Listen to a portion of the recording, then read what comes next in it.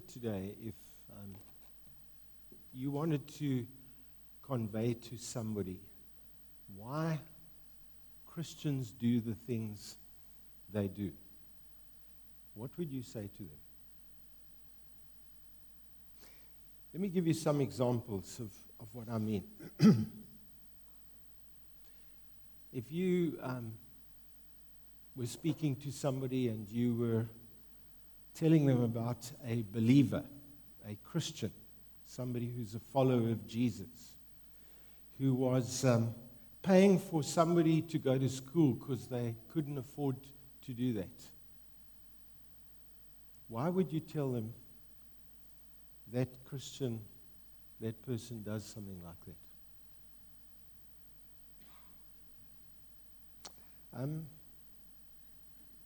Why would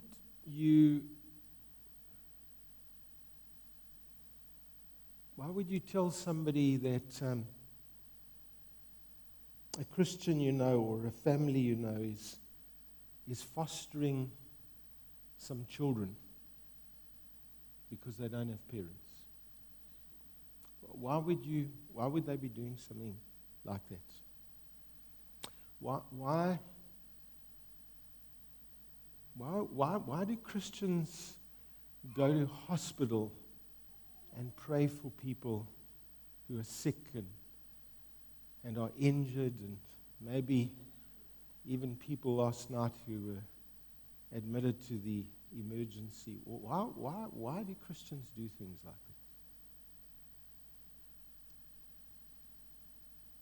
that? Is it because they see the need around them? You think that's why they do it?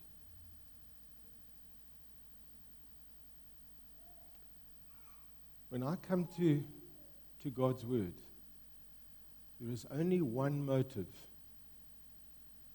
and there's only one reason I see that Christians do what they do. It's because they love Jesus. There is no other reason.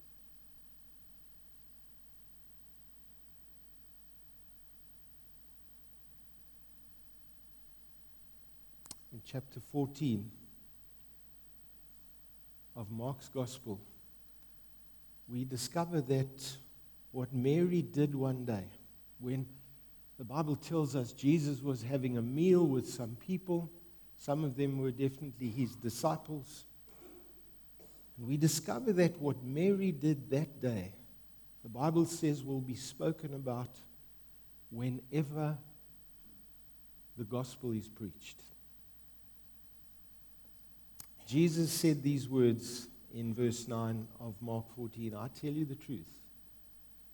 Wherever the gospel is preached throughout the world, what she has done will also be told in memory of her.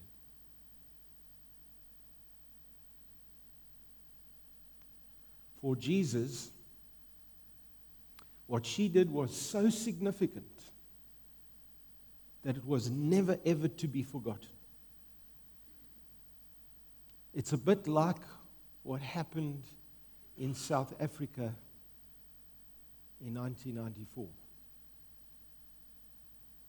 We had the very first free and democratic elections, and that must never be forgotten. It's so significant. It must never be forgotten. Now, for 21st century Christians like you and me, what Mary did was very weird. Because what Mary did was she took a bottle of really expensive perfume. Think about this. Just think about it. And she broke this bottle of perfume. She poured it. And the Gospels, Mark's Gospel says she poured it on his head. John's Gospel says she poured it on his feet. So probably both were true. Poured this perfume over his head. Would have been a perfumed oil, not perfume like we know it. Perfumed oil. Pours it over his head. Pours it over his feet. Then she lets down her hair. And she uses her hair as a towel and she begins to wipe Jesus' feet with her hair. Would that look a bit weird to you? It would to me. It would be very strange. So let's read this account in case you think I'm having you on. In Mark 14, now the Passover and the Feast of Unleavened Bread were only 2 days away, and the chief priests and the teachers of the law were looking for some way to arrest Jesus and kill him. Now, what's interesting, and I want you to remember this is the last week of Jesus' life. It's the last week that he is going to be alive before he is crucified. And we discover that the chief priests and the teachers of the law, they're wanting to put Jesus to death, but in verse 2 it says, not during the feast, or people may riot. Now, that might sound strange to you, but often when the Jews would come to Jerusalem for the festivals, there was a lot of rioting that would take place because they were so opposed to Roman oppression and rule. And so whenever something like this happened in Jerusalem, it was like a hot spot. It was like Hong Kong, what's happening there. And the story goes on to say that while he was in Bethany, reclining at the table in the home of a man known as Simon the leper. Now, you would have never gone to the home of somebody who was a leper unless what? They'd been cleansed. This is probably a man who'd been healed through the ministry of Jesus. And a woman came with an alabaster jar of very expensive perfume made of pure nard. Now, let me tell you, when it speaks about this perfume, it's called spikenard. She's got it. She's in Bethany, which is really close to Jerusalem. I discovered that this perfume is actually made in the Himalayan mountains. It's from the root of a spikenard plant, and was a very expensive process to extract the perfume. And then it had to get all the way from India to Jerusalem. That's why this perfume that she's pouring on Jesus is so expensive. And it says that she broke the jar and she poured the perfume on his head. Some of those present were saying indignantly to one another, why this waste of perfume? It could have been sold for more than a year's wages and money given to the poor. And they rebuked her harshly. Leave her alone, said Jesus. Why are you bothering her? She's done a beautiful thing to me. The poor you'll always have with you, and you can help them anytime you want. But you'll not always have me. She did what she could. She poured perfume on my body beforehand to prepare for my burial. I tell you the truth. Whenever the gospel is preached throughout the world, what she has done will also be told in memory of her. And what Mary did over here, when we read about it, we are meant to ask ourselves the question, why is what she did so significant that Jesus says it will be retold over and over and over again? It would seem as though her act of devotion to Jesus, her expression of love and gratitude to him must be remembered forever. And I will tell you why. Because the Bible says you are to love the Lord your God with all your heart and all your soul and all your mind. It is the greatest commandment. No follower of Jesus must ever lose sight of the fact that their love and their gratitude to Jesus must be central to absolutely everything they do. The cornerstone, if I might put it like this morning, of Christianity, the central focus of Christianity is to love Jesus and to be grateful to God for what he has done for every single believer. there's no doubt, and this Mary that we are speaking about that's doing this she is the sister of Martha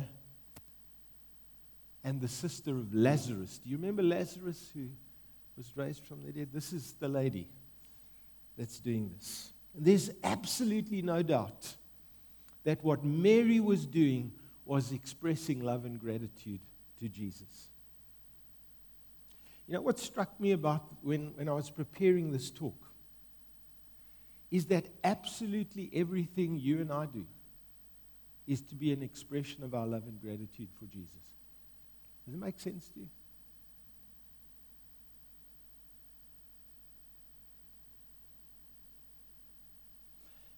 That's why when Jesus speaks to the church in Ephesus, the one thing that he is deeply concerned about, and he's got a lot of good things to say about the church in Ephesus. But the one thing that he says, if we can go to the next verse, please. I hold this against you. You have forsaken your first love. That church was a model church in everything they did. Jesus said, you've forsaken your first love. Remember the height from which you've fallen. It's like you can do all of these things that you are doing as a church, and if you don't love me, everything falls flat. You know, it's possible for us as believers to do what we're doing just because it's a duty. Because we know what we are supposed to be doing. Are you at church this morning because you know you're supposed to come to church?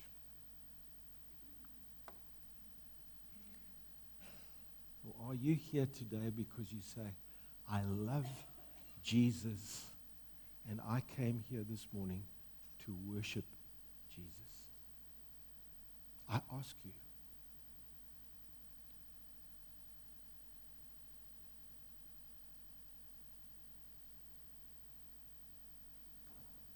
I think the one thing that I remembered when I became a follower of Jesus, for the first time I came to know Christ, I was filled with the Spirit. And I remember everything in life became absolutely insignificant because I was so deeply grateful to God for what He'd done for me. This might not sound like a big deal to you, but I remember my dad had died, and we were a family of 4 kids. My mom was struggling to eke out a living. I remember I had a Saturday job, and I remember taking everything that I had, all the money that I had, and just gave it to my mother. And when I was doing that, I remember it was such a privilege to be able to do that, because compared to what Jesus had done, that was like nothing. What was money compared to what Jesus had done for me, compared to what Jesus was doing for me? And I share that with you because there's a story behind what Mary did in pouring perfume over Jesus' head and feet, and it goes right back to what had happened to her brother Lazarus. Not too long before Lazarus had died, Mary and her sister Martha sent word to Jesus. He was in Jerusalem at the time, doing ministry there. And they send word to Jesus, and this is the word they send to him.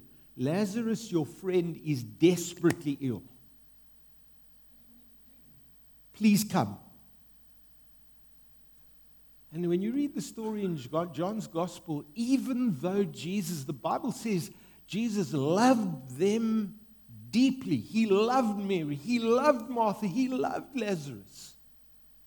He stayed there 2 more days because he knew that God was going to be glorified through what was going to take place. And I wonder this morning if there are some people here today who are saying, Lord, Why are you not answering my prayers? Why are you not doing things the way that I've asked you? Lord, I love you, and I know you love me, and I know you care for me. The Bible tells me, the preacher tells me that every Sunday, but you're not answering my prayers the way that I want.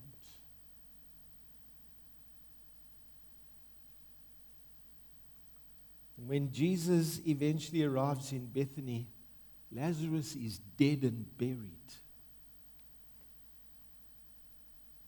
Quite hectic. And Jesus, in that moment, he's deeply moved by what's happened. He's moved as he sees Mary and Martha weeping. He's moved in his heart as he hears about the death of his friend Lazarus. The Bible tells us he wept.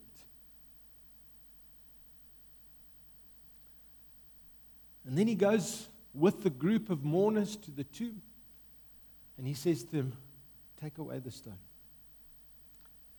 And then he does the unthinkable. He calls a dead man out of a grave. And the next minute, I want you to picture this. He wasn't dressed in a suit or the best clothes like we do at a funeral. You know, if you have an open coffin, people are quite. This guy's been wrapped in bandages. He's been embalmed. He's got grave clothes on. Here's this guy walking out of the tomb with all these bandages wrapped around him. I mean, talk about mummy. And Jesus, that's why he says to him, take the grave clothes off him. And people go ballistic. Because here's Lazarus walking out of the grave. And the reason Jesus did what he did, and the reason Jesus did what he did the way that he did it, because he wanted people to believe that God had sent him. He wanted people to believe that he was God's son. John tells us, so they took away the stone. And then Jesus looked up and he said, Father, I thank you that you've heard me. I knew that you always hear me, but I said this for the benefit of the people standing here, that they may believe that you've sent me. And when Jesus said this, he cried out in a loud voice, Lazarus, come out. And so when we read about what Mary is doing over here, it's out of a deep sense of gratitude and love for Jesus, for what he has done for her and her family. Her disappointment, her discouragement, her tears have given way to worship and gratitude and love for Jesus that she just can't contain any longer. And then she does the unthinkable. Now I'm going to put this in today's terms so you get it. She took a bottle of perfume worth 250 to 300,000 rand. Is there anybody that owns perfume to that value here today? None of you would even think about buying perfume like that. I'm not even sure perfume exists at that price. Maybe I'm wrong, because I don't really buy perfume like that. Maybe it does.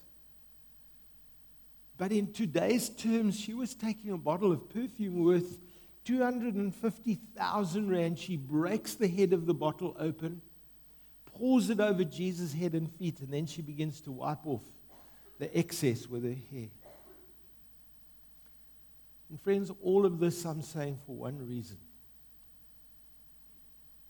That's what happens when somebody loves Jesus. That's what happens when somebody's really grateful to Jesus.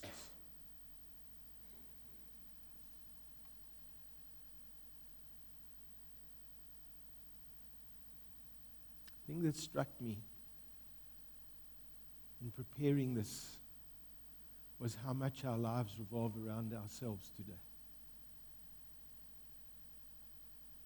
My prayers are about my comfort. My money is about me.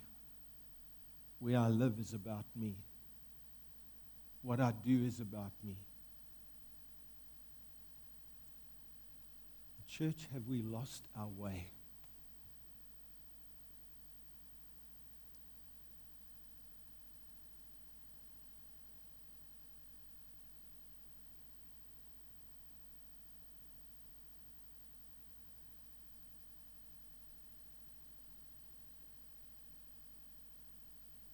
Do we still love Jesus like this?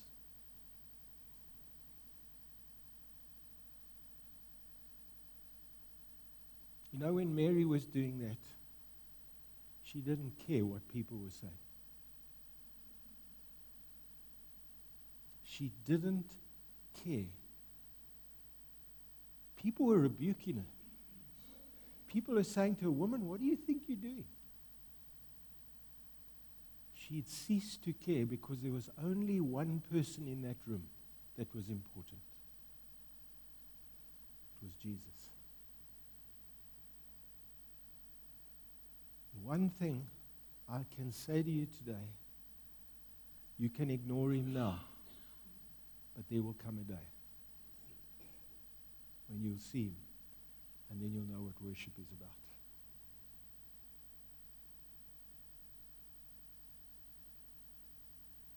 Do you know, that's why I read that scripture from Revelation early on in the worship time. Do you know that every creature in the presence of Jesus is falling on their face before him?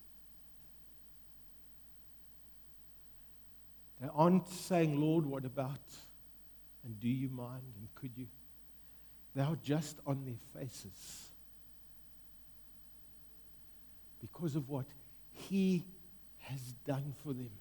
Friends, worthy is the Lamb that was slain.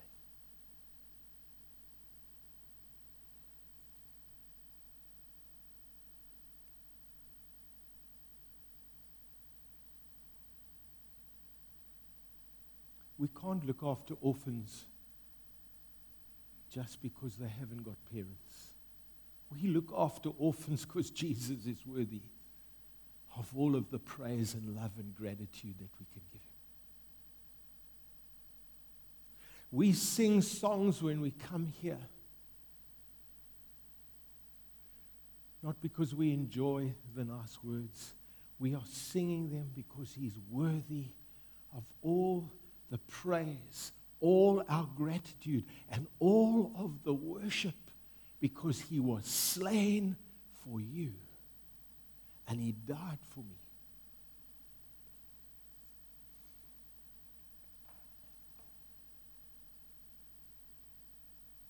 I think sometimes we need to come out of church services, and I know this is true for me, so this is not me speaking at you or to you, where we need to go on our knees when we get home and say, "God, I'm sorry that I just went there again.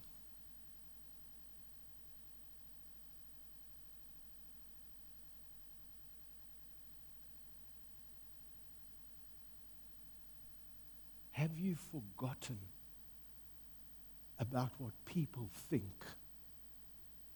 Because Jesus is absolutely everything that concerns you. I just have to ask you that this morning. We cannot carry on doing it any other way.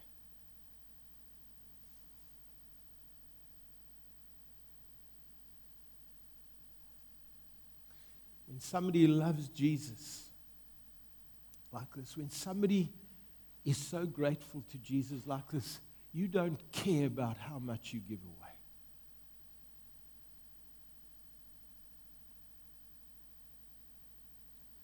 That was probably Mary's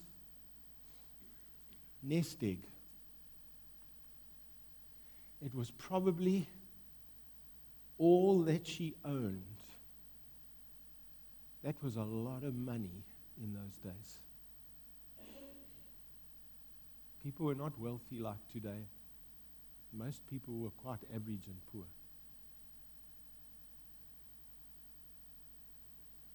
But friends, when it comes to our money and what we do with it, are we like, "God, I'll give you as little as I can because I need to spend the rest on me"? Do you know that Mary did the opposite? She gave as much as she could because of all he meant to her.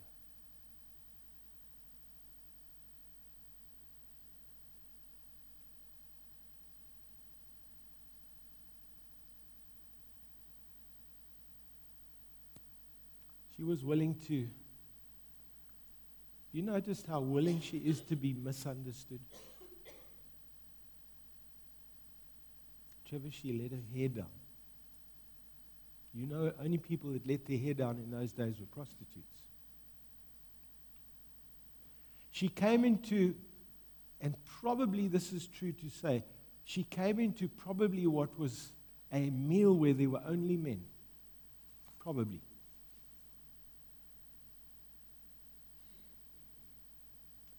And she said, if you misunderstand me because I'm worshiping Jesus, I just don't care. Because my focus is on him. Remember when David, when one of his wives criticized him because he was dancing, worshiping before the Lord, and people tell you he was like half naked. That's a lot of rubbish. He just took off his outer garment that a king would have worn. And he's obviously doing that for practical reasons because he wants to dance and express himself. And his wife criticized him. And he said, I don't care what people think about me, but when I come to him, he is worthy of everything.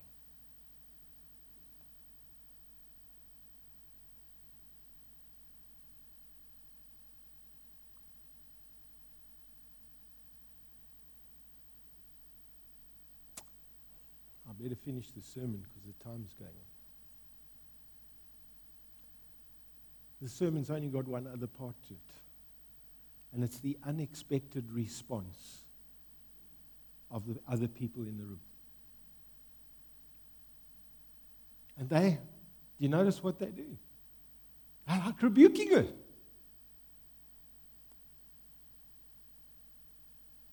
Some of those present, this is what it says, were saying indignantly to one another, why waste this perfume? Could have been sold for more than a year's wages. And I want to say this. Extravagant acts of worship like this are always a reminder of what matters to God. Not what matters to people. What matters to God. Francis Chan, some of you know Francis Chan, some of you don't. He's a pastor, preacher in the States. Writes these words that have pierced my heart. My hope and prayer for you is that church people don't try and normalize you. What I mean is that we often try and calm people down who are just too passionate and radical. As a church, we tend to do this to people who are passionate and bold. We mellow them out, institutionalize them, and deaden them to the work the Spirit is doing in them. And you know, when you read John chapter 12, you discover the spokesman in the room is Judas. And remember, Judas had his own agenda. He was dipping into the money bag. So he thought, if this money got into the money bag, my bank account will swell. That's why he's speaking it out. But I want you to notice what happens here. That what Judas begins to verbalize spills over onto the other people in the room. Because that's how it works. When people start saying stuff like this, well, it spills over onto others. And eventually it wasn't just the voice of Judas, it says, and others were now rebuking her. You would have thought they would have supported her. You would have thought they would have celebrated what she's doing. Wow, look at the way she's... But no. The opposite is happening.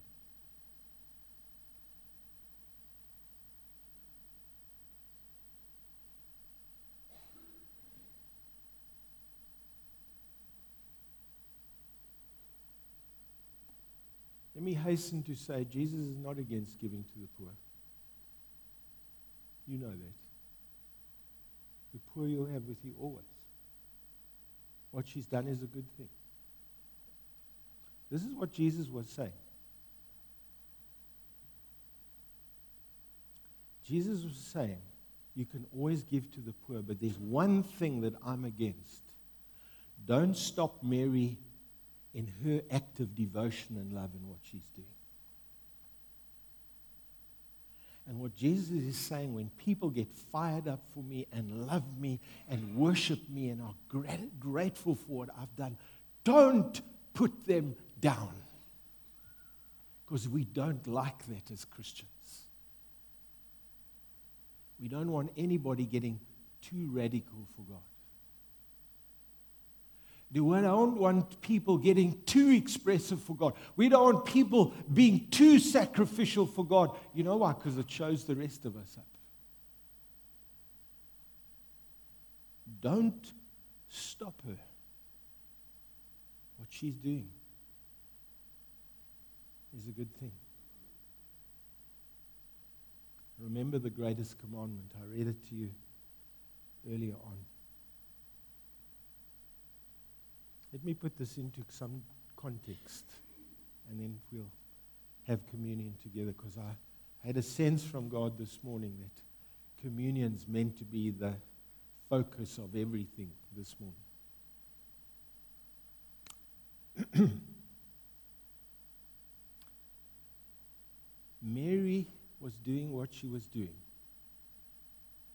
in gratitude to Jesus for raising Lazarus from the dead, right? What she didn't know, in about a week's time, she would see the ultimate evidence of love that the world has ever seen. It would make Lazarus coming out of the tomb absolutely insignificant. It's when the one who raised Lazarus from the dead let men nail him to the cross and humiliate him.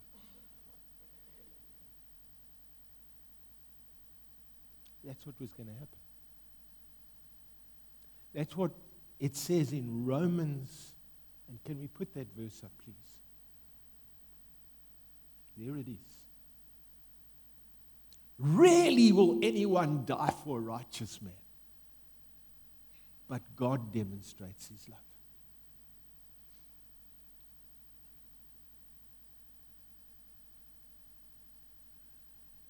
You know why we should be worshiping today? Falling on our faces before him today. He didn't just help us. He didn't just answer a prayer. He gave himself for you and me.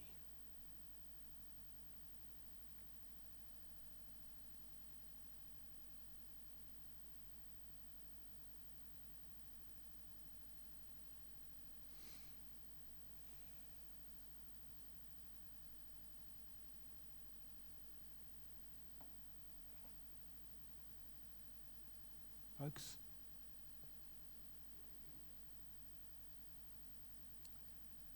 we should be going together and being devoted to prayer, not because there's a church prayer meeting, not because our country's in need, not because people are sick. We should be doing it because we love Jesus. And if you don't, and if I don't,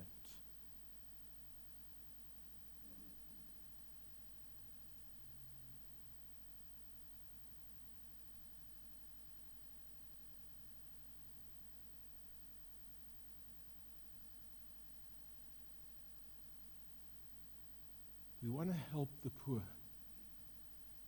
Not just because there's injustice and poverty. We do it because we love Jesus.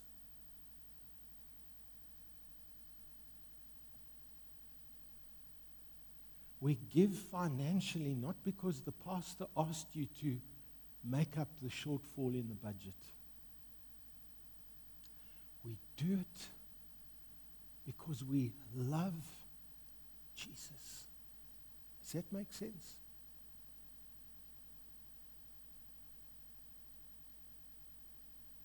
Serving in the church, caring for the need, whatever it is, saying to ourselves, we will never condone any form of racism in our church. Guys, because we love Jesus. He died so that those things would not exist. We cannot, if we love Jesus, ever do anything other than honor Him by the way we do things and what we do.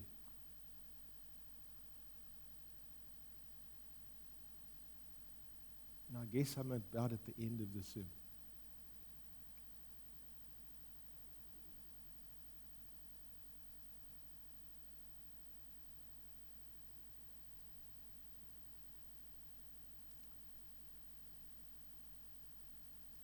The early church,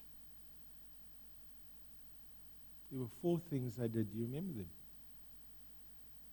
They were devoted to the apostles' teaching, to prayer, to fellowship, and what was the last one? The breaking of bread. Okay? There's one word that I want you to notice in that. It's the word devoted to. You see, people who love Jesus are devoted to those things. We're going to come to the communion table now, but I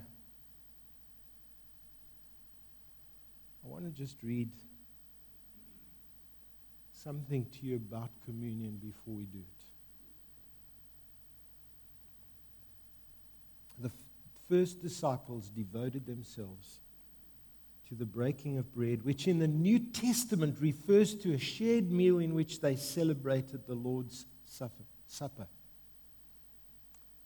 These believers that celebrated the Lord's Supper were often misunderstood and opposed by the people around them. Some were beaten and even put to death for following Jesus. So imagine what it would have meant for them when they gathered with the few people who shared their mission and their beliefs. Imagine sitting around a table and sharing a meal with people who loved you unconditionally, whose lives had changed in the same way as yours. You break bread and you eat it, and you remember that Jesus' body was broken so that you could find life. Imagine drinking wine with these fellow believers as you recall how His blood was shed. He did this for you so that you could be cleansed and forgiven of your sins. If communion has become boring for us now, it could be that we've lost sight of the value of Jesus' sacrifice. God wants us to love the Lord's Supper so much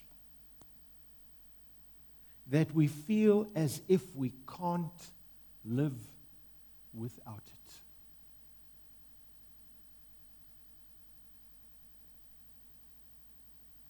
As often as you do this in remembrance of me. So now we're going to do that. We're going to have the Lord's, what we call the Lord's Supper, or communion, or breaking of bread, whatever you may be familiar with. And I hope I haven't been too heavy-handed in sharing with you this morning. I really feel loving Jesus is everything. I can't think of anything greater. I cannot think of anything more important. For any person here, irrespective than loving Jesus and being grateful to him. So when we break bread, it is saying, thank you, Jesus. Thank you for your body that was broken. Thank you for your blood that was shed. And we do this in remembrance of him. Okay? So those who are going to help me at the table,